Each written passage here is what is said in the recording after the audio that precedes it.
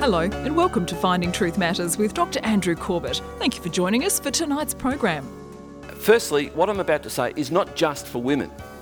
I hope it transforms women. I hope that we see young girls hear what has to be said about these four particular women who are featured in the Bible and go, wow.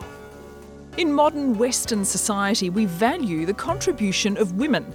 Sadly, that hasn't always been the case through history or across cultures.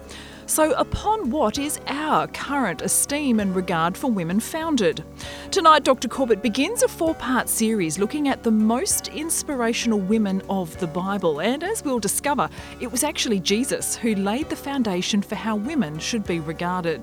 Let's join Dr. Corbett now for a look at the first of 4 women. Tonight, Hannah, when desperate, looked drunk. Let's pray.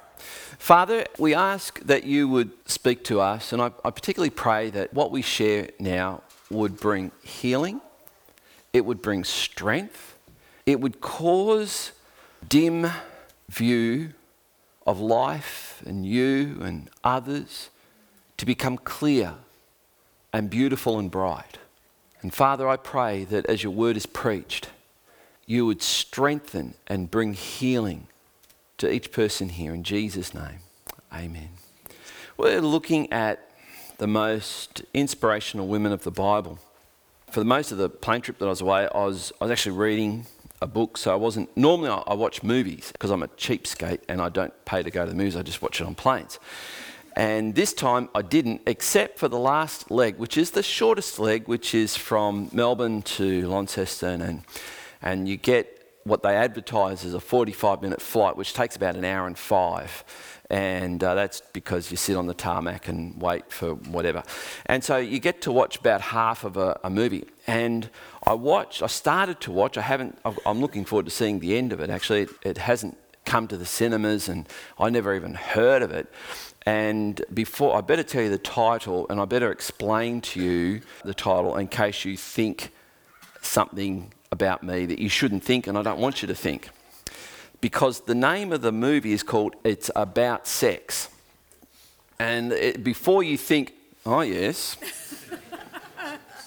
it's actually sex in the sense of gender, and it's the story of Ruth Bader Ginsburg,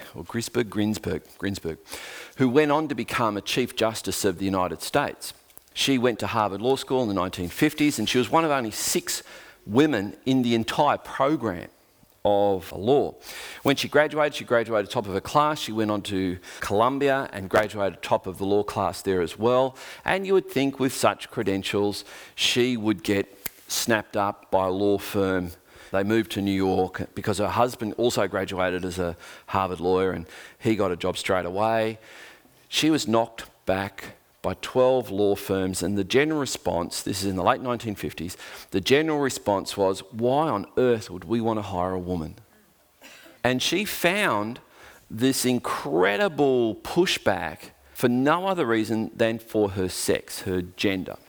And so in the half of the movie that I got to see, she raised a number of points of law in the American legal system that openly and blatantly discriminated against being a woman. So if you're born a woman, you had less rights than being a man. It's so unbelievable for us with our 21st century ears, our approach to women, people of colour, to think that this even happened in the Western world, but it did. And as I said, she went on to become, I think, a Chief Justice of the United States. I'll let you know when I see the end of the movie, because it's based on a true story.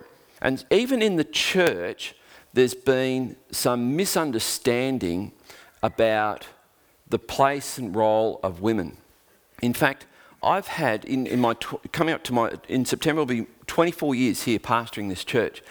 And over that time, I think I've had 2 or 3, 2 that I know of, possibly a third person, see that we use women to sometimes preach, sometimes share communion, sometimes do things publicly. And that has, for some reason, offended the sensitivities of some people who've been taught that that is not biblical. And that's not authorised by Scripture. And they've left our church. Now, you might think 3 over 24 years, that's not bad. But it's still, I find it upsetting that people think that. So I just want to tell you what we're going to do this morning. I've picked 4 women that I find, and I hope you do too, to be particularly inspirational. The first one is Hannah. And I've subtitled this one, Desperate Looks Drunk. And if you know the story of Hannah, you'll see why I've called it that. But before I do that, I need just to clear this foundation so that we don't go to 3 people who've now left the church because of what I'm about to say. So I need to kind of put this foundation down. Firstly, what I'm about to say is not just for women. I hope it transforms women. I hope that we see young girls hear what has to be said about these 4 particular women who are featured in the Bible and go, wow, God could use me. I could be someone that changes the course of history. Not just is a part of it, but is the cause of it. That's what I hope. I hope that young women get a backbone in this church. I hope young men do as well. I mean, you've heard me say that I think young men need a backbone. But I think young women need a backbone. Amen. So as I'm reading, I've nearly finished Jordan Peterson's book, and he talks about so many women who are victims in one way or another because they are naive about what it means to be a woman. So I hope through this series that we can go some way to dealing perhaps with some of the naivety that comes with being a woman and how that unfortunately has made some women vulnerable. So let me say a couple of things. Firstly, Genesis 1:27. This is foundational to all of Scripture, but it's important to see this. So God created man in his own image. In the image of God, he created him, male and female, he created them. I'm not going to rush over this, just going to stop here for a moment and point out what I hope you all see in this verse. Who is created in the image of God? Male and female, men and women, male and female. By the way, there was no third option. Now, I'm not trying to be silly or funny here. I'm saying that when there is presented a third option, I think as the UN are now up to, I've lost count, I think it's 57 different genders now. But when you get to anything beyond 2, you get brokenness. And it's not condemnation, it's not unloving, it's not, and I hope the Rugby Union Council of Australia don't ban me from my potential, anyway. But that's the first thing to see. It goes on in chapter 2, verse 23, which chapter 2 is not a different creation account, it's the same creation account, but from a different perspective. It's from the perspective of being someone who's just outside of Eden. And there's a patch of ground that's got nothing in it yet. No animals are walking there, no plants are planted there. They're in existence, but not in that bit. And God takes Adam out of the dust outside of Eden, but this is, and now we have the account of what happened in Genesis 1, where God creates Adam, places him in a garden that he's now assembling. And Adam very soon realises this is no fun being on your own. And it still isn't, male or female. And so we have this account that when God took something out of Adam, and it's represented in what we might call, at least symbolically, it's called a rib, which is close to Adam's heart, right? So he then has that part of him which represented the full image of God taken out of him and invested in the woman. And it says in this verse, then the man said, as God brought Eve, this is the very first wedding, and the elements of a wedding, by the way, are exhibited in chapter 2. A man standing before God, the father of the bride, bringing the woman to the man so that he can protect her and she can be a life source. And the same principles of a wedding still apply. And what happens there is an exchange of covenant. And covenant, apparently some people get really freaked out by this word covenant, but in a marriage sense it means this, an agreement that's not meant to be broken. Now, I need to put an asterisk on that because I know that there are people here who've gone through the pain of divorce, and I'm sure if we had and I've said this to you before, I'm sure if we had every person in our church who's been through divorce and say, was that fun? They'll say, absolutely not. Do you regret that? Is there pain associated with that? Yes, I wish it hadn't gone that way, but it has. And there's more I could say about that, but I thank God for the grace of God. Amen? So, a covenant not meant to be broken. So these elements are evident in this relationship. And it wasn't one where the man was over the woman. The man was given responsibility to protect, and he was given things like physical strength that she wasn't given, and she was given life sourceness that he wasn't given. So we have this thing that's apparently really difficult for people to get their head around. And it goes like this: just because things are different doesn't mean they can't be equal. Got it? Yep. So equality doesn't mean sameness. You know, when a young child comes into the lounge room while you're doing something important, football, whatever, and just says to you while you're busy, engaged in what you're doing, says, Dad, is a cup of sugar equal to a cup of flour? And every dad's going to say, yes.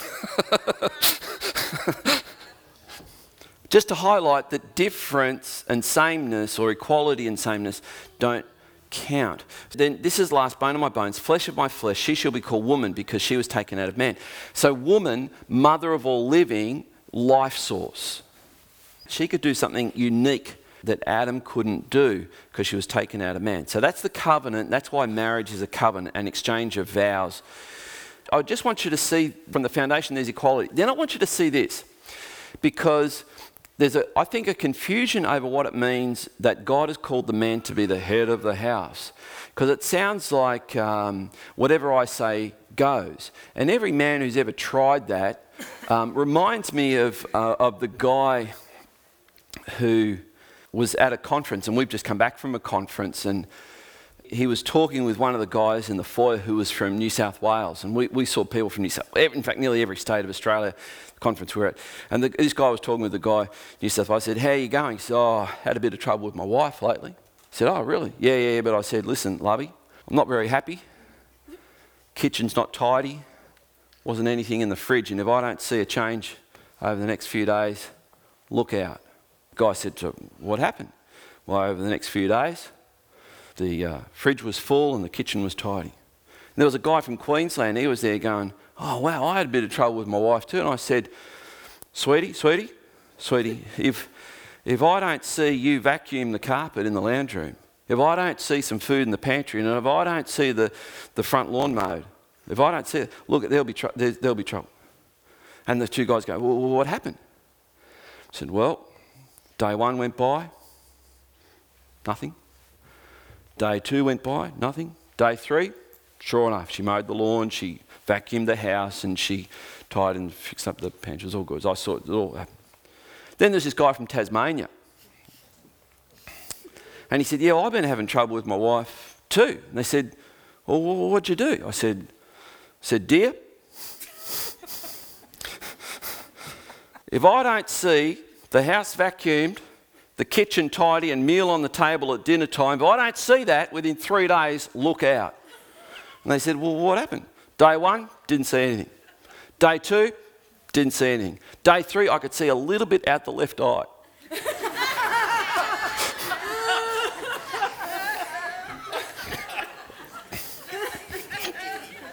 That brings me to Genesis 21.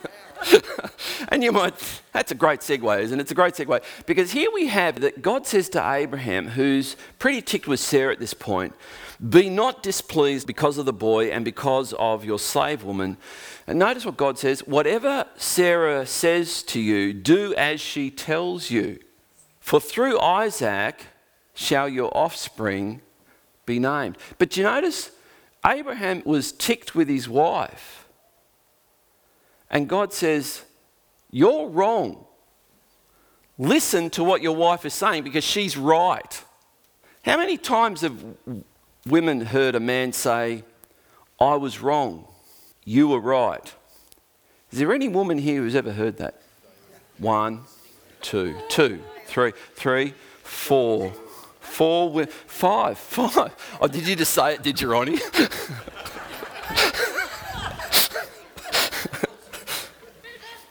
Now, the fact there's only 5 is very telling, isn't it? Well, I just want you to see, this is God saying to Abraham, you were wrong, she was right.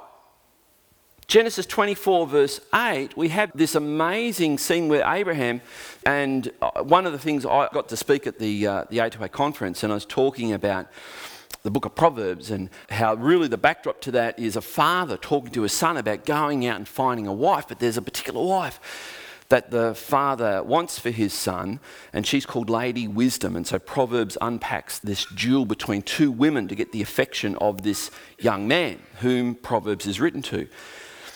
And it sounds like an arranged marriage, and I'm actually thinking with so many people, I just think bring back arranged marriage. Anyway, so here's an arranged marriage that Abraham wants to orchestrate for his son. But I want you to see there's something really interesting about this, because the servant of Abraham says, well, what if I go to this particular woman where you're telling me to find a wife for Isaac? And she says, no. Well, but if the woman, here it is, verse 8, but if the woman is not willing to follow you, then you will be free from this oath of mine. Only you must not take my son back there. What? So we have the background here in Genesis 24, verse 1. Now Abraham was old, well advanced in years, and the Lord had blessed Abraham in all things. And Abraham said to his servant, the oldest of his household, who had charge over all that he had, put your hand under my thigh, which is a way of making a promise, and that I may make you swear by the Lord, the God of heaven and earth, that you will not take a wife for my son from the daughters of the Canaanites among whom I dwell, but you will go to my country, to my kindred, and take a wife for my son Isaac. The servant said to him, here's the first reference, perhaps the woman may not be willing to follow me to this land. Must I then take your son back to the land from which you came? Abraham said to him, see to it that you do not take my son back there, for the Lord, the God of heaven, took me from my father's house and from the land of my kindred, who spoke to me and swore to me, to your offspring I will give this land, I will send his angel before you, and you shall take a wife for my son from there. So this is pretty radical stuff. I hope you can see this is, if a woman exercises her opinion, it's validated. Now here's the other thing that's really, really breathtaking, really, because in the ancient culture, the surrounding neighbours of Israel essentially assigned no legal rights to women. In fact, after the exile and the Pharisees and all the rest of it, they kind of imbibed some of that Babylonian stuff and brought it back to Israel. And a woman's testimony in a court of law was not permitted for no other reason than the fact she was a woman. And so we find this amazing statement, and it's one of those things, it's easy to read Exodus and go, oh, law, animal sacrifices, blah, blah, blah, and miss some of these things. Notice this, when an ox gores a man or a woman to death. And again, we read this with our 21st century eyes and go, yeah, of course, sure. But this is not written to 21st century people. This is written to a people where if a woman died, so what? And again, that might sound offensive and hard to grasp with our ears, and I hope it does. But notice what God's word said thousands of years ago. When an ox gores a man or a woman to death, the ox shall be stoned, and its flesh shall not be eaten. The owner of the ox shall not be liable. And there's an equality before the law. But here, when we look at Scripture, there is this outstanding shift from what happened with the thinking. As I mentioned to you, when Israel was taken, as we've seen through Jeremiah, taken into captivity in Babylon, and then that was taken over by the Medo-Persian Empire, then the Persian Empire, and then they came back to their land because Cyrus permitted them to. They imbibed a whole lot of stuff that was pretty negative toward women. So along comes Jesus. And he is by far the single greatest point in history where the cause of women was advanced. No doubt about it.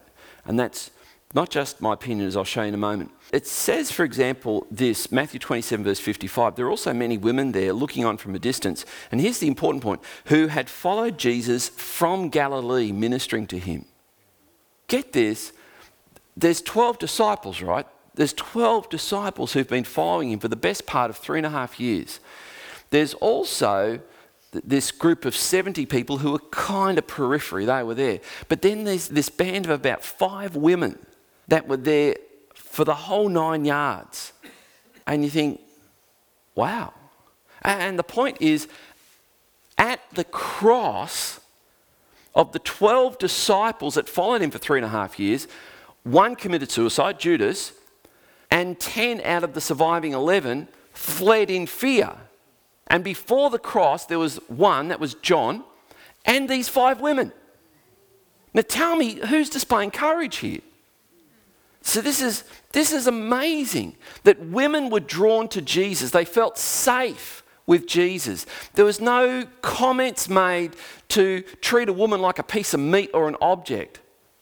Jesus spoke to women as if they were people. It is wow. Because when we were on, if you've ever been to Surfers Paradise, it is, and I've said it to the people who live there, I said, this is a kooky place. This is really, really weird. And we have family that live there, and so we've been there more often than we would have preferred. It is a nutsy place. It's nutsy, N-U-T-S-E-Y.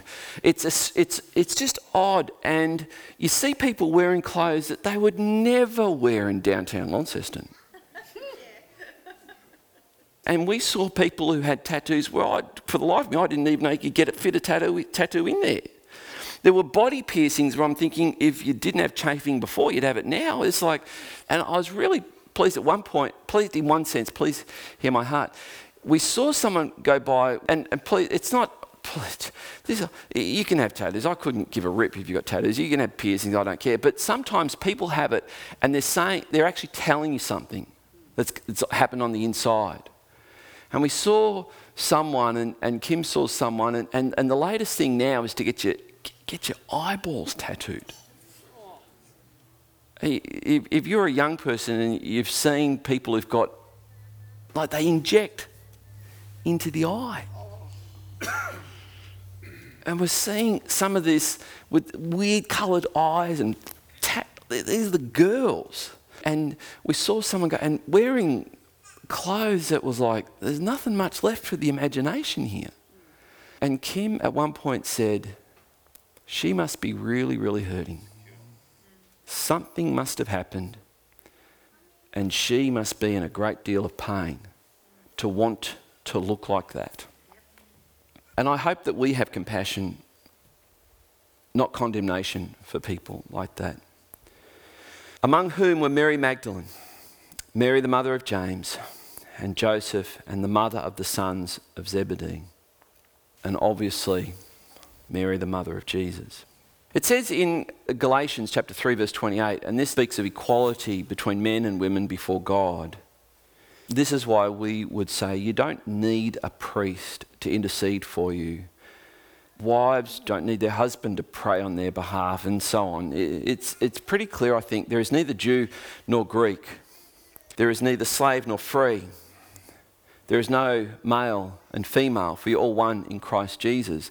Just to point out, this doesn't mean gender doesn't count. It doesn't mean that gender doesn't matter. This is talking about access to God and the salvation that he offers. So it's not saying there's no such thing as a difference between Jew or Greek. There's no such thing. It's not saying there's no such thing between whether you're free or a slave or whether you're male or female. Those differences are there, but you have equal access to God. You have equal access to salvation. This is good news. This is the essence of Christianity. And so Professor Rodney Stark, who is one of the world's leading sociologists, he's the Distinguished Professor of Social Sciences at Baylor University in the United States. He states this, that it was Christianity which transformed the way women were regarded by the world. Christianity was the single greatest force for good for women, says Professor Rodney Stark, who's written mammoth books on this topic. He says the growth of Christianity was largely due to the conversion of women, because women were deeply attracted to the Jesus of Christianity for no other reason than the fact here's a man who offers salvation for women and who treats women as equal to men. The radical concept, radical. So that's the foundation that I wanted to give. I could also share other things like Romans chapter 16. Paul is greeting pastors, he's greeting ministers of the church. Half of them have female names. In fact, one of them is called Junias. And Paul says of her, of all the apostles, she is an exceptional one. An exceptional apostle? Wow. So that's one part of the foundation. The next part of the foundation is that we're all going to be looking at the Old Testament in a moment. And I need to say something about how we read the Bible and how we understand it. That's what hermeneutics is. How we read it and how we understand it.